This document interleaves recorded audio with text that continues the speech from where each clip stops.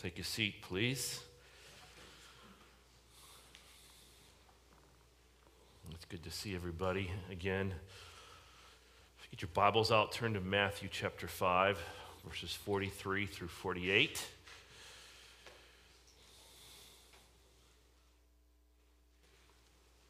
With a world that is rapidly changing, it is important that we, I believe, hear these words of Jesus in his Sermon on the Mount. They are particularly relevant, especially as we continue down the path that our country is going right now.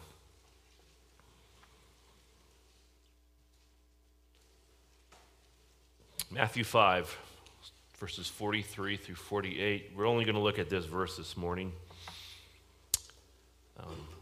Let me read the whole section for you. You've heard that it was said, "You shall love your neighbor and hate your enemy. But I say to you, love your enemies and pray for those who persecute you, so that you may be sons of your Father who is in heaven. For he causes his sun to rise on the evil and the good, and sends rain on the righteous and the unrighteous. For if you love those who love you, what reward do you have? Do not even the tax collectors do the same? If you greet only your brothers, what more are you doing than others? Do not even the Gentiles do the same? Therefore you are to be perfect as your heavenly Father is perfect." Let's pray. Lord Jesus, these are very strong words. And in many ways, they define the difference between a subject of your kingdom and a subject of the kingdom of Satan. These are hard words. And yet, Father, we strive in the power of the Holy Spirit to live these lives out for the sake of your glory. And so we come to you this morning as your children, but in desperate need that your Spirit speak to us. You know the individual circumstances that we all have carried and brought with us this morning. And you can speak through your Spirit to each and every one of us. And so we ask and invite the Holy Spirit to come and to move with the freedom that he has, to convict where conviction is needed, to encourage where encouragement is needed, to build up, to strengthen, to glorify you. Use me for those purposes. Bring yourself glory this morning, we pray. In Jesus' name, amen. I want to talk about this question, are we different? This is not, this will talk about some of the issues that went on last week, but this is not a political sermon by any stretch of imagination. But on Wednesday this past week, the House of Representatives approved President Biden's sweeping $1.9 trillion COVID package.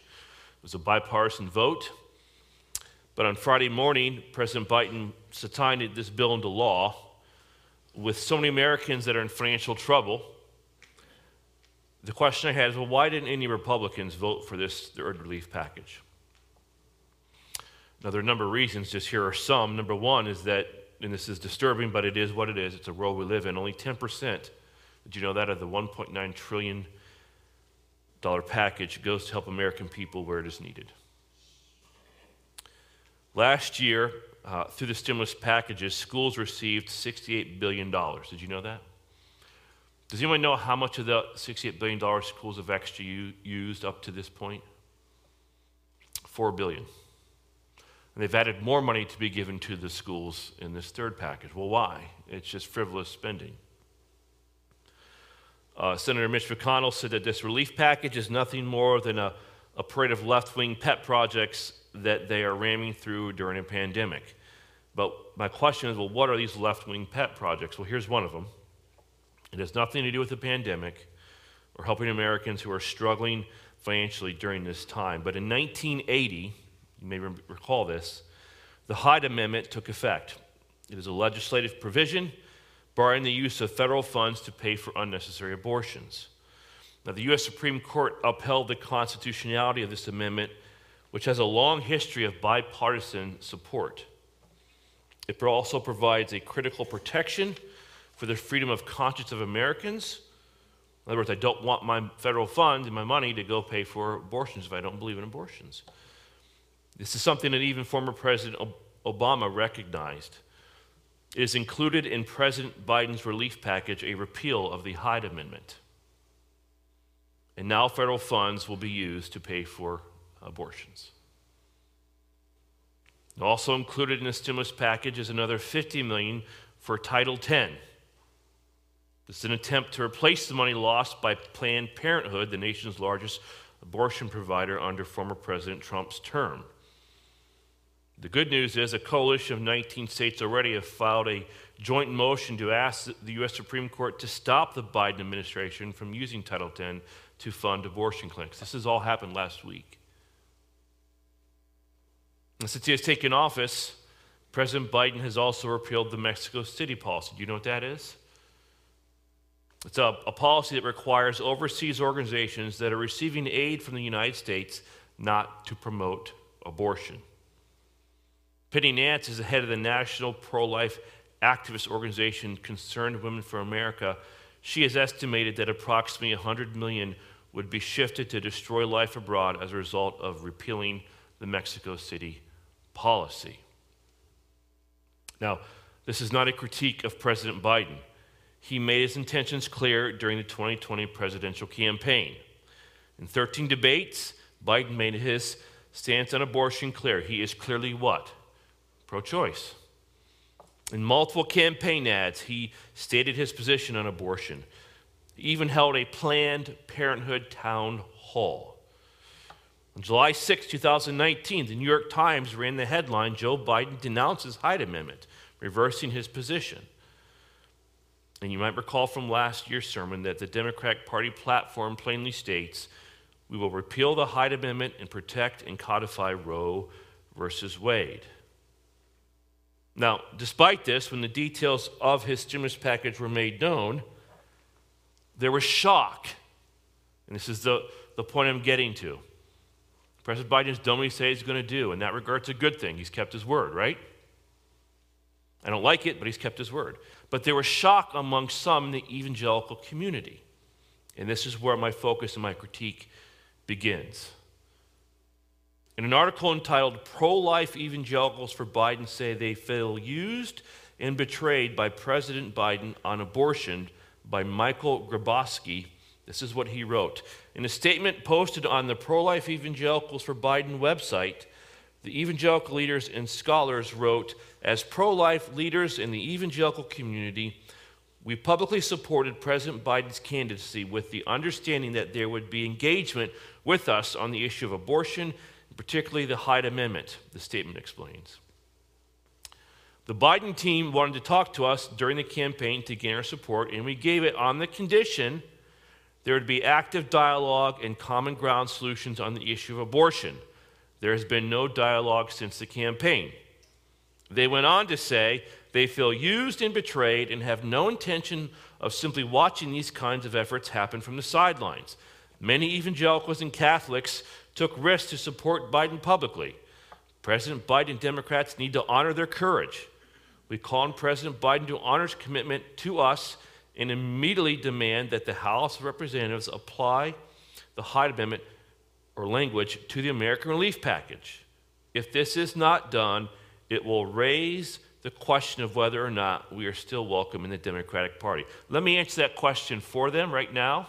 As I did last week, no, you're not. They already said this. You can't be pro-life and Democrat. It's not possible. It just is, I need to be quiet here. I'm going to let other people, what they said, speak for me. Now, some of the people that signed this letter include Fuller Seminary President Emeritus Richard Mouw. We'll get to him in a minute.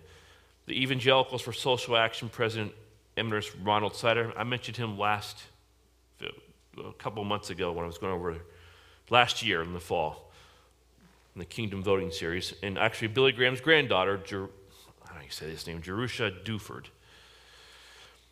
And I said, you may recall from last year's sermon series entitled Kingdom Voting, I mentioned in October that this group released a statement urging pro-life evangelicals to vote for Biden despite the Democratic Party's view on abortion. Do you remember what Pete Buttigieg said when he was asked this question, can it be pro-life and Democrat, do you remember what I told you?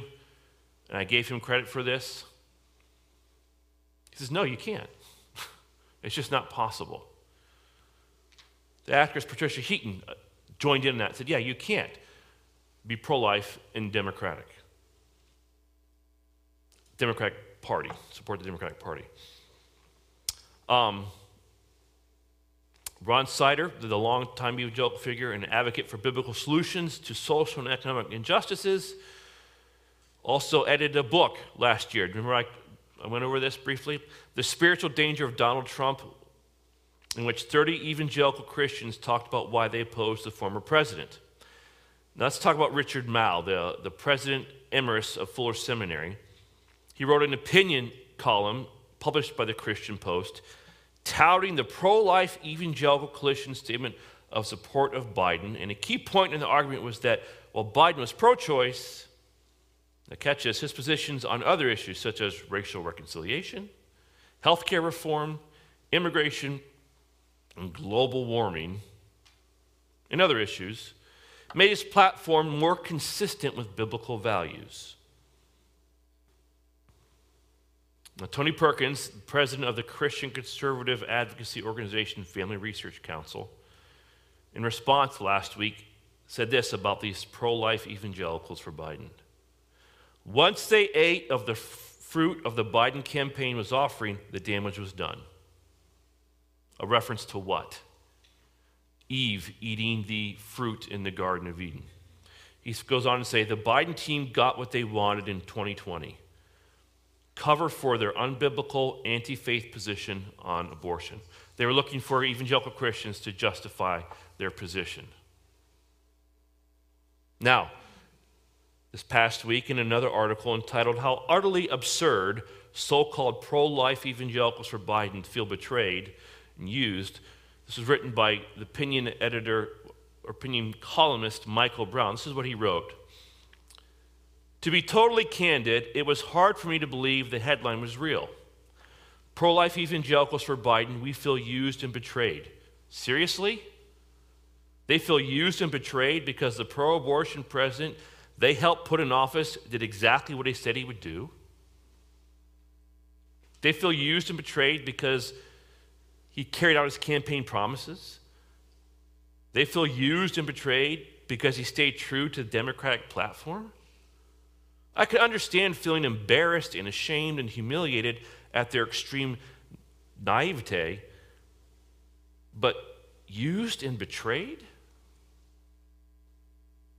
Joe Biden made it absolutely clear that he was running as a pro-abortion president, and his running mate, Kamala Harris, was even more extreme in her positions. Yet somehow these evangelicals, some of them highly quality Christian leaders, of which I question that statement, actually believe that Biden would moderate his position if he was elected. Talk about being self-deceived. Talk about being used and then spit out. And talk about being, and listen to me, complicit in deepening America's blood guilt.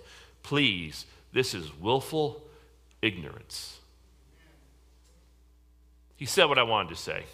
So you can't yell at me, I'm just quoting this guy. So what I really appreciate is he went on and ended his article with a call to repentance from these so-called pro-life evangelicals for Biden. At this point, I would encourage you to, number one, ask God's forgiveness for helping empower this radical pro-abortion agenda. Amen to that. Reach out to pro-Trump evangelicals and Catholics to rebuild bridges and find common ground. And yes, the rebuilding goes both ways. Humility is required from all of us. And thirdly, as one, unite in transcending the political parties and once for all turn this nation to embrace the sanctity of life. Amen. A man with some courage and character, saying what needs to be said. Okay, you may want to throw in there, present the gospel to some of these people, because I don't know if they would even be saved. Their behavior is not showing that, is it? And so the very next day, here's the thing, the drama continued. In an article entitled, Prominent Evangelical Scholar Wouldn't Publicly Support Biden If Election Were Today, this is what Richard Mouw, the president emeritus of Fuller Seminary, said. he would vote for Biden again if the 2020 presidential election were held today, but he would not make his support public. Again, present the gospel to this man, as I say to you. Now here's his reasoning. This gets a bit better. And you may be offended in hearing this, but we need to hear it. Mao indicated that while he disagrees with Biden's position on abortion, there are other areas where he has found common ground with the new administration, specifically on the issues of global warming and immigration, and that it was necessary to provide reassurance to the many younger evangelicals who are not happy about, here it is, the way in which their parents and grandparents, that's you and me, have endorsed and defended the Trump administration. We don't want to lose them to evangelicalism because of what is perceived as a mean-spirited, highly partisan commitment on the part of the older generation. So you are mean-spirited, people. This is what he's saying. And again, I say, present the gospel to this man.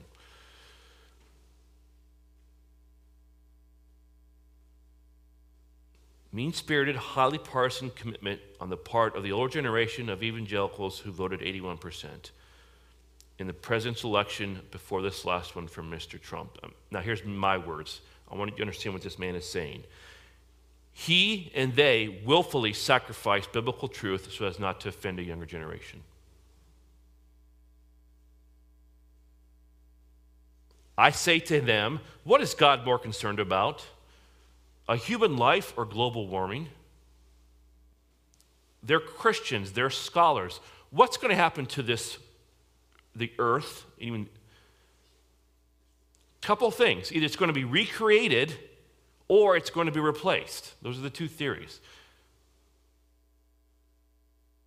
What's eternal? This planet or the soul of an individual?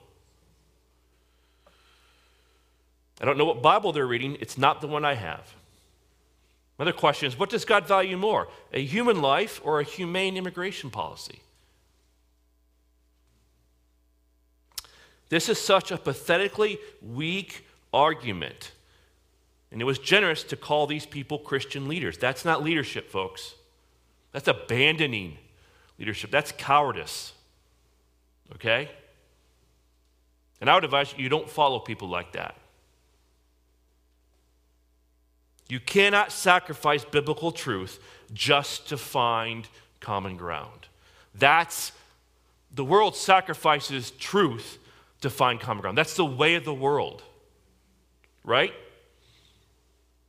Ironically, this article concluded with a discussion that this reporter had with Richard Mao about the Equality Act. I didn't share this last week for the sake of time, but this Professor Emeritus Richard Mao expressed concern about the president's support for another major legislative initiative in the Equality Act. And listen to the way he says here. The Equality Act threatens the rights of Christian institutions to preserve commitments to traditional biblical teaching regarding sexuality without being penalized in terms of federal grants, federal loans for students in jeopardy.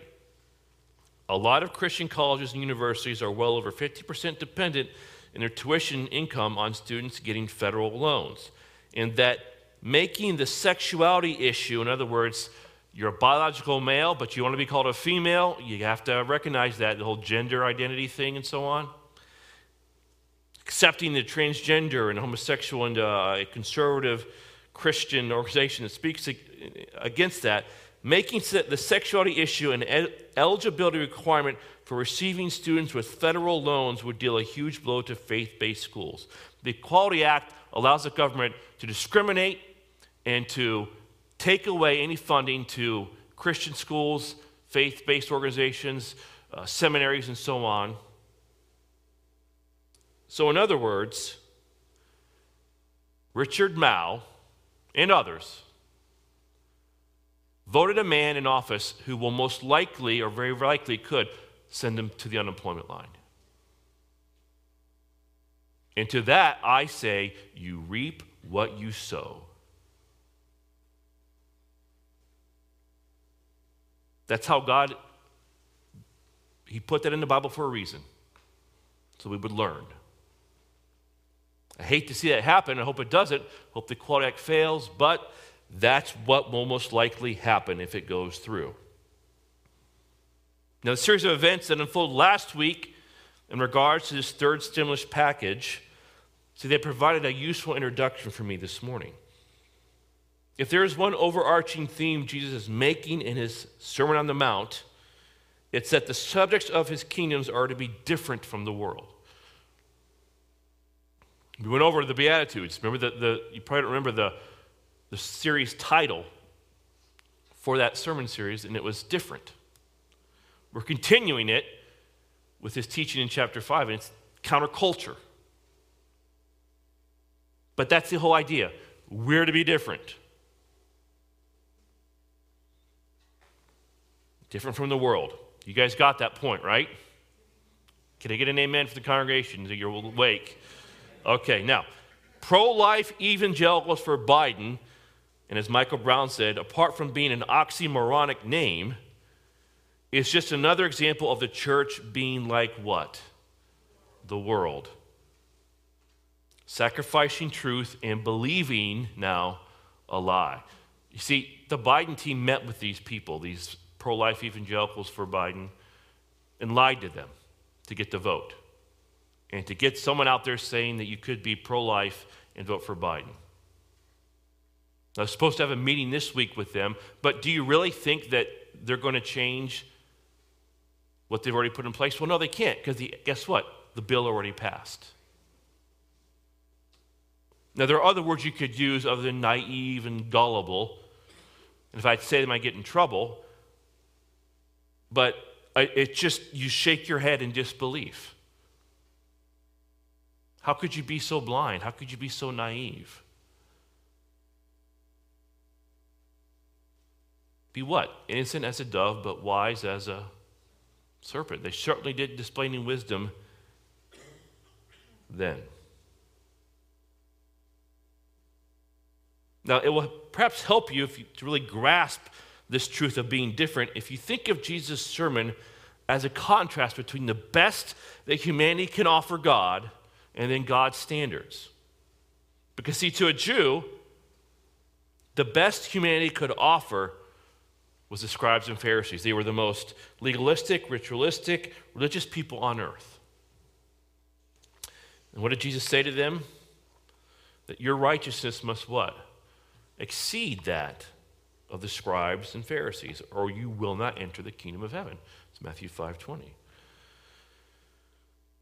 Meaning the Pharisees couldn't meet the standards for his kingdom because their standards were inadequate. For example, they thought it was enough to not to kill. Don't kill. What does Jesus say? You can't be angry.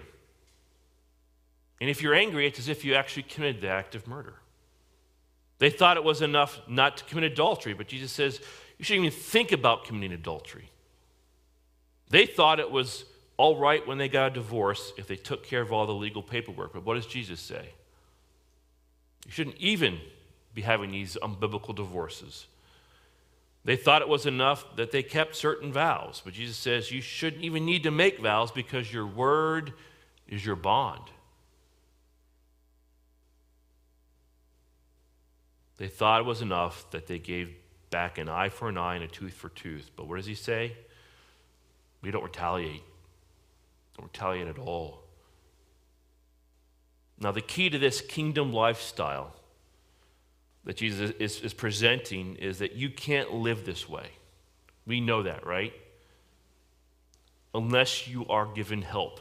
You are infused with divine power. Everyone turn your Bibles to Ephesians chapter 3 real quick.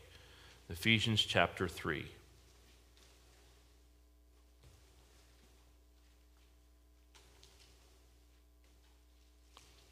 Starting in verse 14. The lifestyle that he is calling us to live is unattainable in human effort. So we need help. This was Paul's prayer for the Ephesians, starting in verse 14 of chapter 3.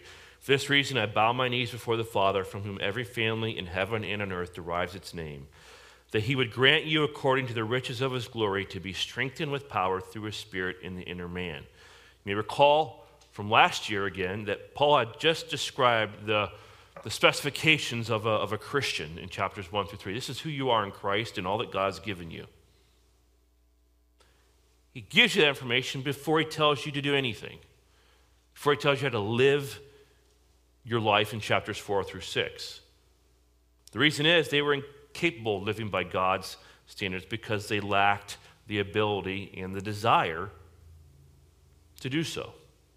And so Jesus, in his Sermon on the Mount, is saying to his audience, the religious system that you've grown up in is substandard, and until you come to me for power, you'll never be able to meet my countercultural standards. Because kingdom character is absolutely unique. See, it is unlike the character shown by these pro-life evangelicals for Biden. We're to be unique, different. And if the one overarching theme that runs throughout the Sermon on the Mount is that God's children are to be different, then make no mistake, folks, that the one overarching distinctive characteristic of a subject of his kingdom is love. Paul put it this way. I don't know if you ever thought of it, but get this through your mind, myself as well.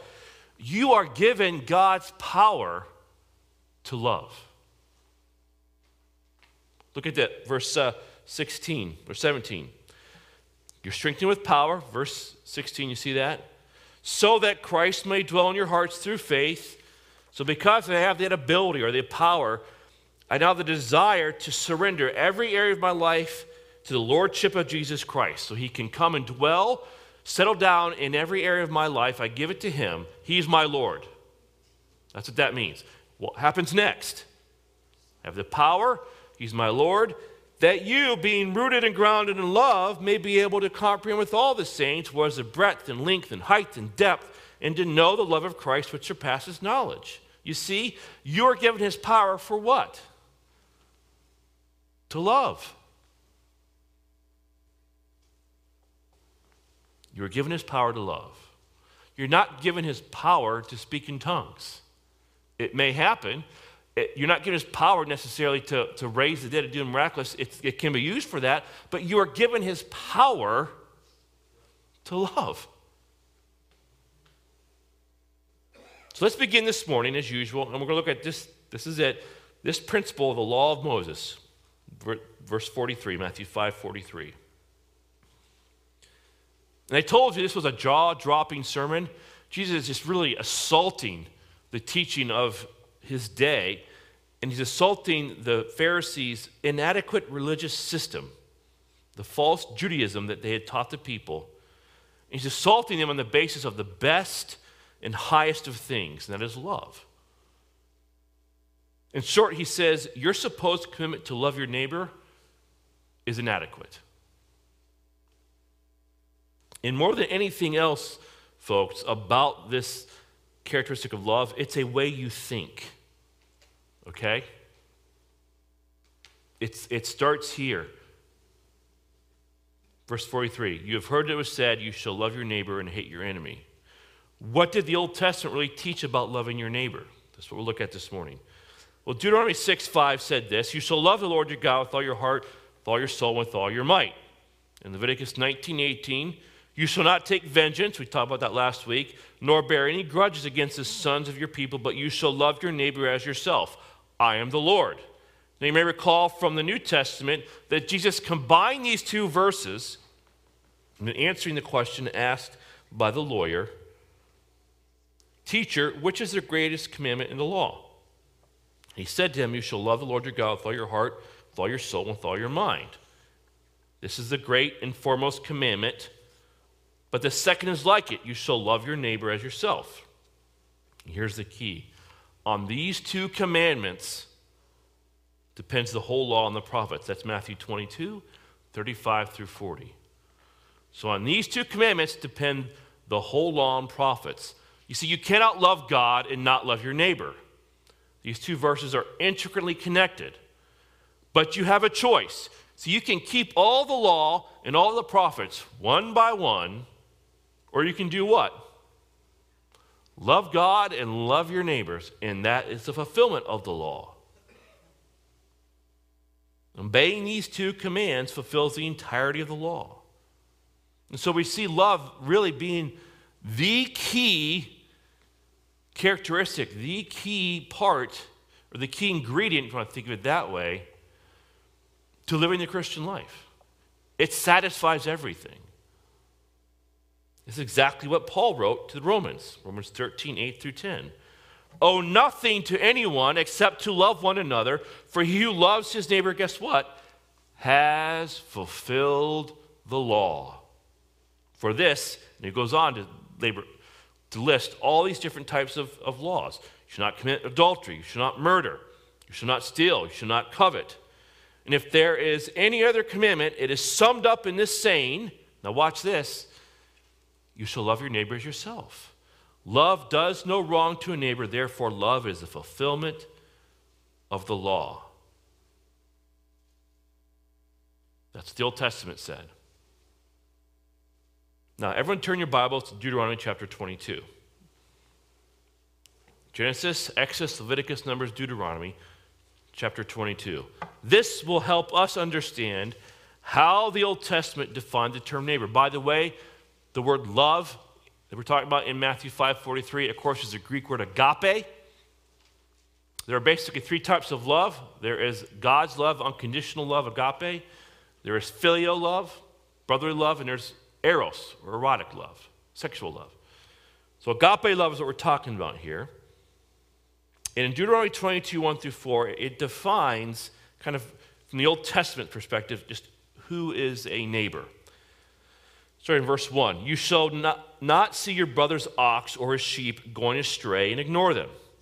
You shall take them back to your brother. And if he does not live near you and you do not know who he is, you shall bring it home to your house, and it shall stay with you until your brother seeks it. Then you shall restore it to him. And you shall do the same with his donkey or with his garment or with any lost thing of your brother's, which he loses and you find. You may not ignore it. You shall not see your brother's donkey or his ox fallen down by the way, ignore them. You shall help him to lift them up again. So if someone you know has an animal that gets loose, immediately come to assist to return the animal. If you find a stray animal and you don't know who's the owner, what do? Take care of it until the person comes to retrieve it. But it's not just limited to livestock. When somebody loses anything, you don't own it because you found it. It's no finders, keepers, right? But you just keep it until they come to get it. So it's what we call the general principle of lost and found, right? So if his livestock falls down, you go and help him. Because these verses just really highlight 2 points. Meeting your neighbor's need and then helping define your neighbor. And who is your neighbor? It's people you know and people you don't know. And here's another example from the Old Testament that further defines the term neighbor. Just listen to this, Exodus 23, verses 4 and 5. If you meet your enemy's ox or his donkey going astray, you shall bring it back to him. If you see the donkey of one who hates you lying down under its burden, you shall refrain from leaving him with it. You shall rescue it with him. Now, the same principle as Deuteronomy 22, right? But here Moses includes the term what for neighbor? Your enemy. So who's your neighbor? Those you know, those you don't know, and take a big, deep breath. Your enemy. That's the Old Testament term for neighbor. So it's very wide-ranging, it's inclusive, and basically it's anybody that has a need. Now, King David further developed this idea in Psalm 7, verses 3 through 5. He says, O Lord my God, if I have done this, if there is injustice in my hands, if I have rewarded evil to my friend or have plundered him who without cause was my adversary, let the enemy pursue my soul and overtake it, and let him trample my life down to the ground and lay my glory in the dust. Do you see the point? If I've sinned by being evil to a friend, or if I've sinned by being evil to the one who was my enemy, then judge me accordingly. Let them take my life. Now, obviously, we would think, and common sense would say, it's wrong to be evil towards those who are considered to be our friends. But the Old Testament says it's wrong to be evil towards those who are considered to be our enemies. See, the Old Testament never justifies hating an enemy because God's standards never change. The term neighbor is big enough to include whoever happens to have a need. Now, there's perhaps no greater example in the Old Testament of loving your enemies than King David. Folks, little heads up here, this is why he was called a man after God's own heart. When David is anointed to be king by Samuel, I am sure that he had no idea of the pain that would follow. After defeating Goliath, and if you recall what happened to David, he rapidly ascended in Saul's army and in Saul's government. I'm sure that he saw his rapid ascension a sign of blessing from God, that he would soon become king. But we know things didn't go according to David's plan. Saul became jealous of David and sought to take his life, driving David into the wilderness where he hunted David for anywhere between 11 to 14 years. Scriptures tell us that he was on one side of a mountain or a hill, and Saul was on the other side pursuing him. That's how he lived. Think about that. For 11 to 14 years. He literally hunted him. During that time, God was removing crutches from David's life as well. It's a hard time. He lost his dignity, his security, his liberty, and property. Does that sound familiar to you guys? Does it? I just talked about that last week. Those are our rights guaranteed by us in our Constitution. David's were taken away. David also lost his wife, who was the daughter of Saul. He lost his mentor Samuel, who died pretty soon after David's persecution began. And he lost his best friend, Jonathan, who was Saul's son. So in order to find relief, the scriptures tell us in the story of David that David joined his enemy, the Philistines. And both times his decision to join the enemy led to humiliating consequences. Can I talk about a bad decade? Yeah, that was David. Now everyone turn to 1 Samuel 24. And the only way I can explain this is that because David had the Spirit of God, when he was anointed, the Spirit of God came upon him. This is the only way I can explain David's behavior in 1 Samuel 24 and on.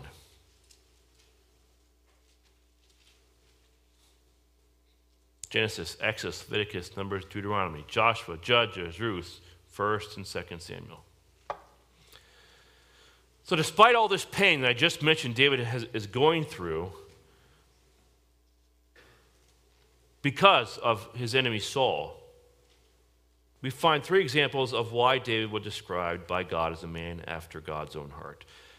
First one, 1 Samuel 24. Now when Saul returned from pursuing the Philistines, he was told, saying, "Behold, David is in the wilderness of En-Gedi." And Saul took 3,000 chosen men from all Israel and went to seek David and his men in front of the rocks of the wild goats. He came to the sheepfolds on the way where there was a cave, and Saul went in to relieve himself.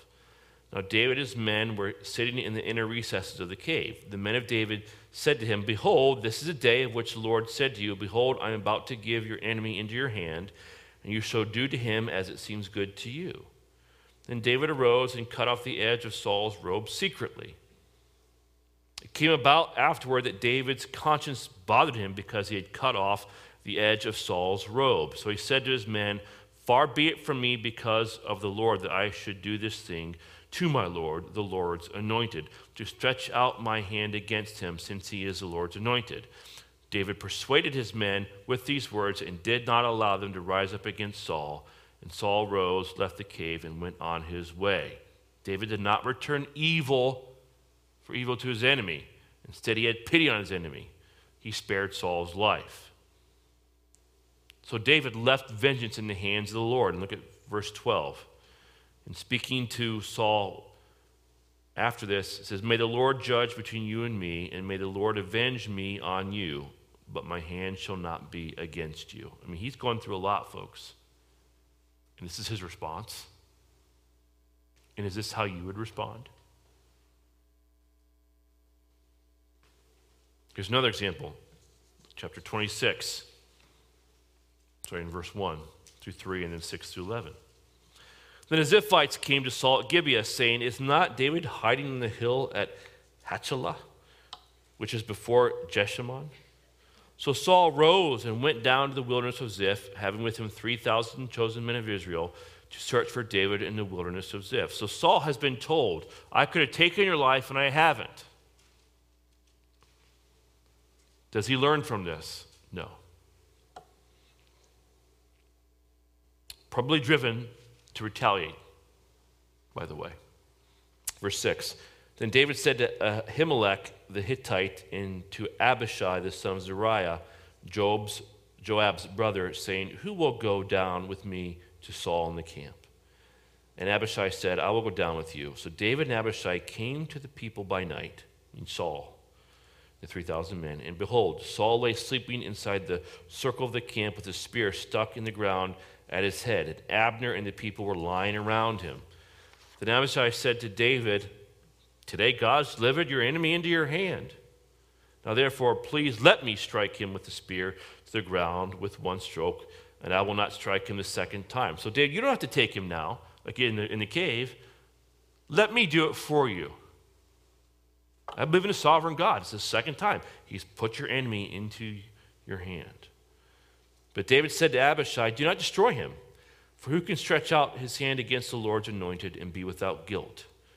David also said, "As the Lord lives, surely the Lord will strike him, or his day will come that he dies, or he will go down into battle and perish. The Lord forbid that I should stretch out my hand against the Lord's anointed."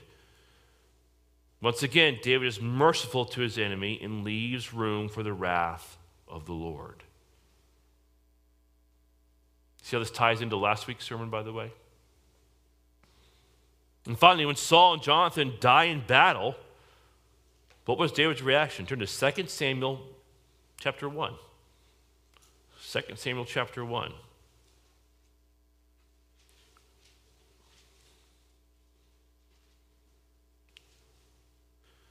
Verses 11 to 13. Word is brought to David that Saul and Jonathan have died in battle. It says, "Then David took hold of his clothes and tore them. So also did all the men who were with him.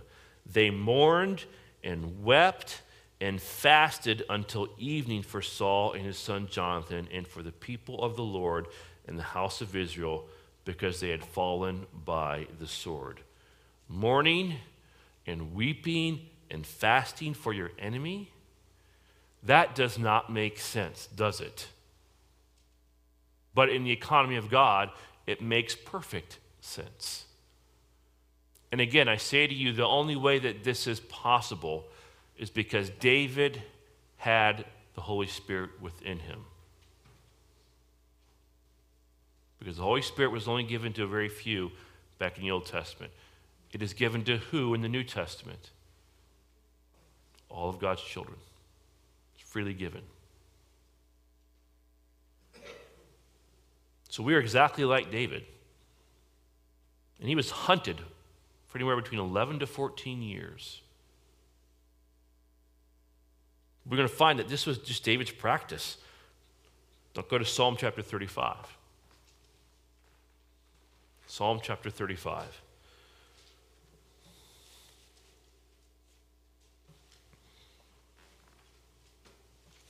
Turning verses 12 through 16.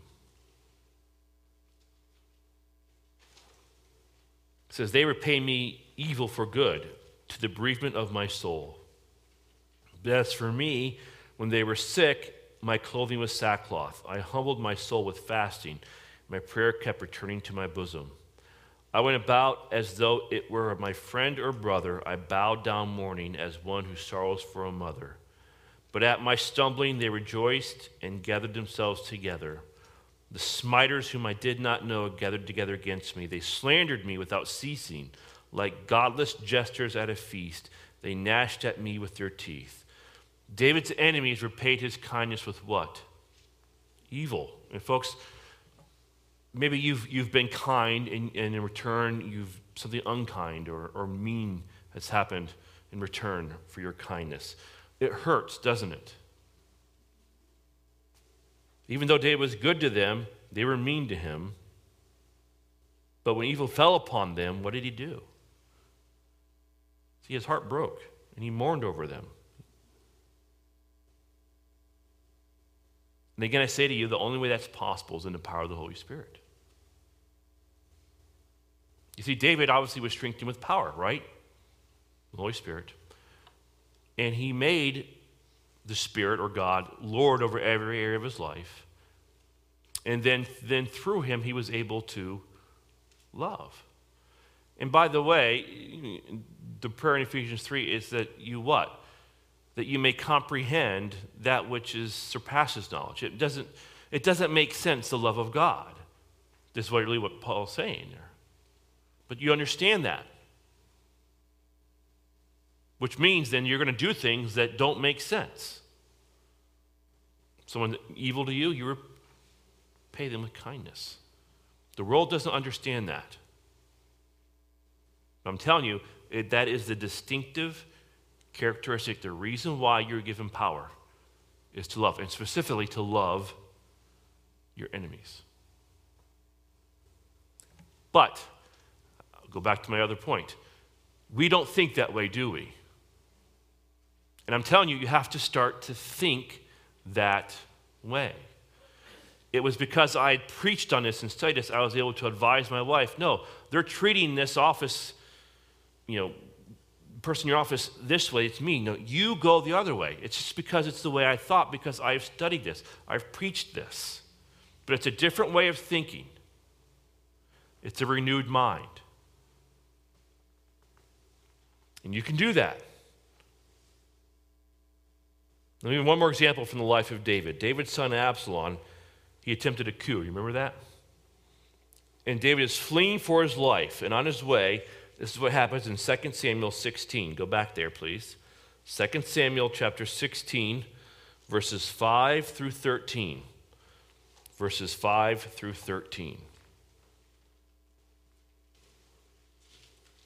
It's obvious then that, and next week we'll get into what you can do to help you think this way and help you to live out this love and to love your enemies. There's a transformation that takes place within you. It begins with the way you think. 2 Samuel 16, verse 5. When David came to Bahurim, behold, there came out from there a man of the family of the house of Saul, whose name was Shimei, the son of Gera. He came out cursing continually as he came. So David is basically with his people fleeing for his life because Absalom's trying to take his life, and he's fleeing with his entourage to safety. And Shimei, the son of Gera, who is a descendant of Saul, came out cursing continually at him. He threw stones at David and at all the servants of King David.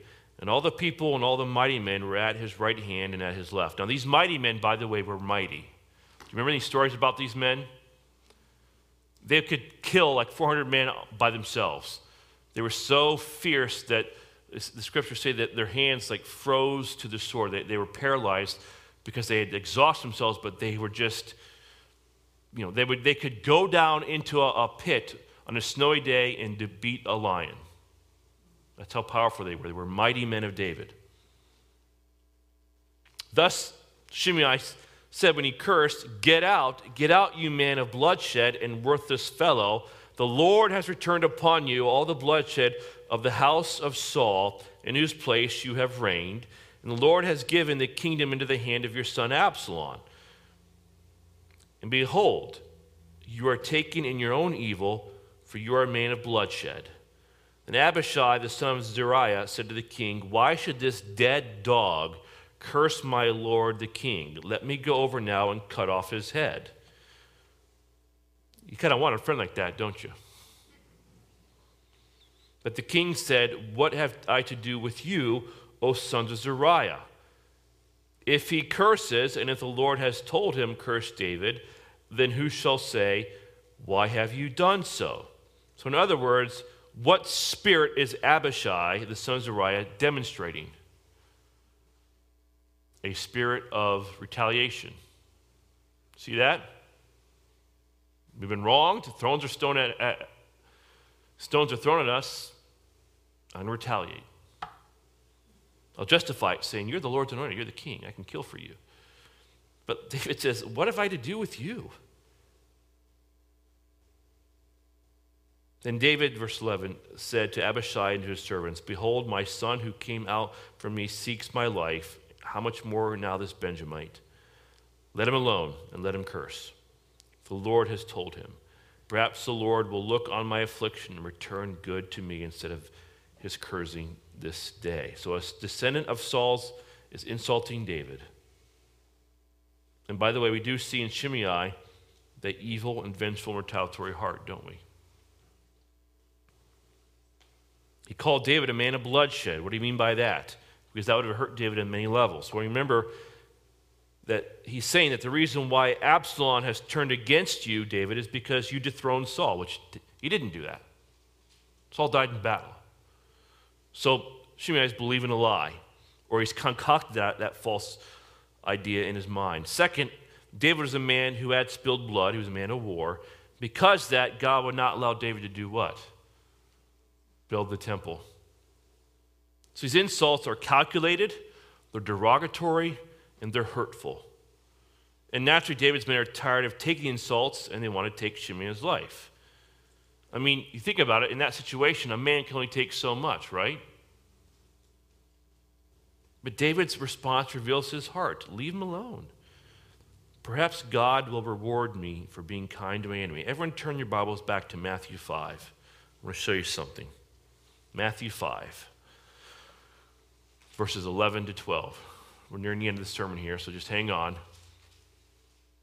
Matthew 5, 11 through 12.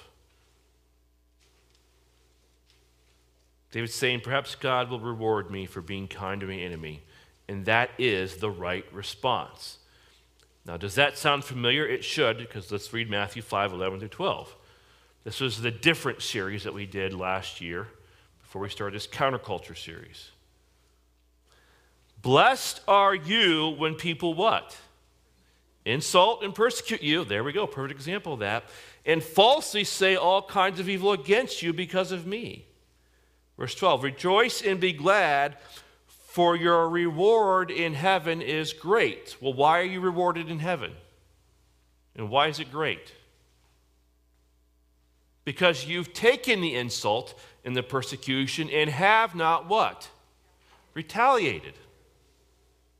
For in the same way they persecuted the prophets who were before you. And you could put David in that category of a prophet. So David understood that if it's a good position to be in where my enemy is persecuting me or insulting me, because it's an opportunity for me to gain rewards in heaven by what? Responding in love to my enemy. Folks, God is love. 1 John 4:8. And if you're a descendant or a child of God, his offspring are to be known by their love for one another, right? John 13:35. And of course, who is one another? Well, look at Matthew 5:44 and 46 and 47. But I say to you, love your enemies and pray for those who persecute you. This is how we show we are different from the world.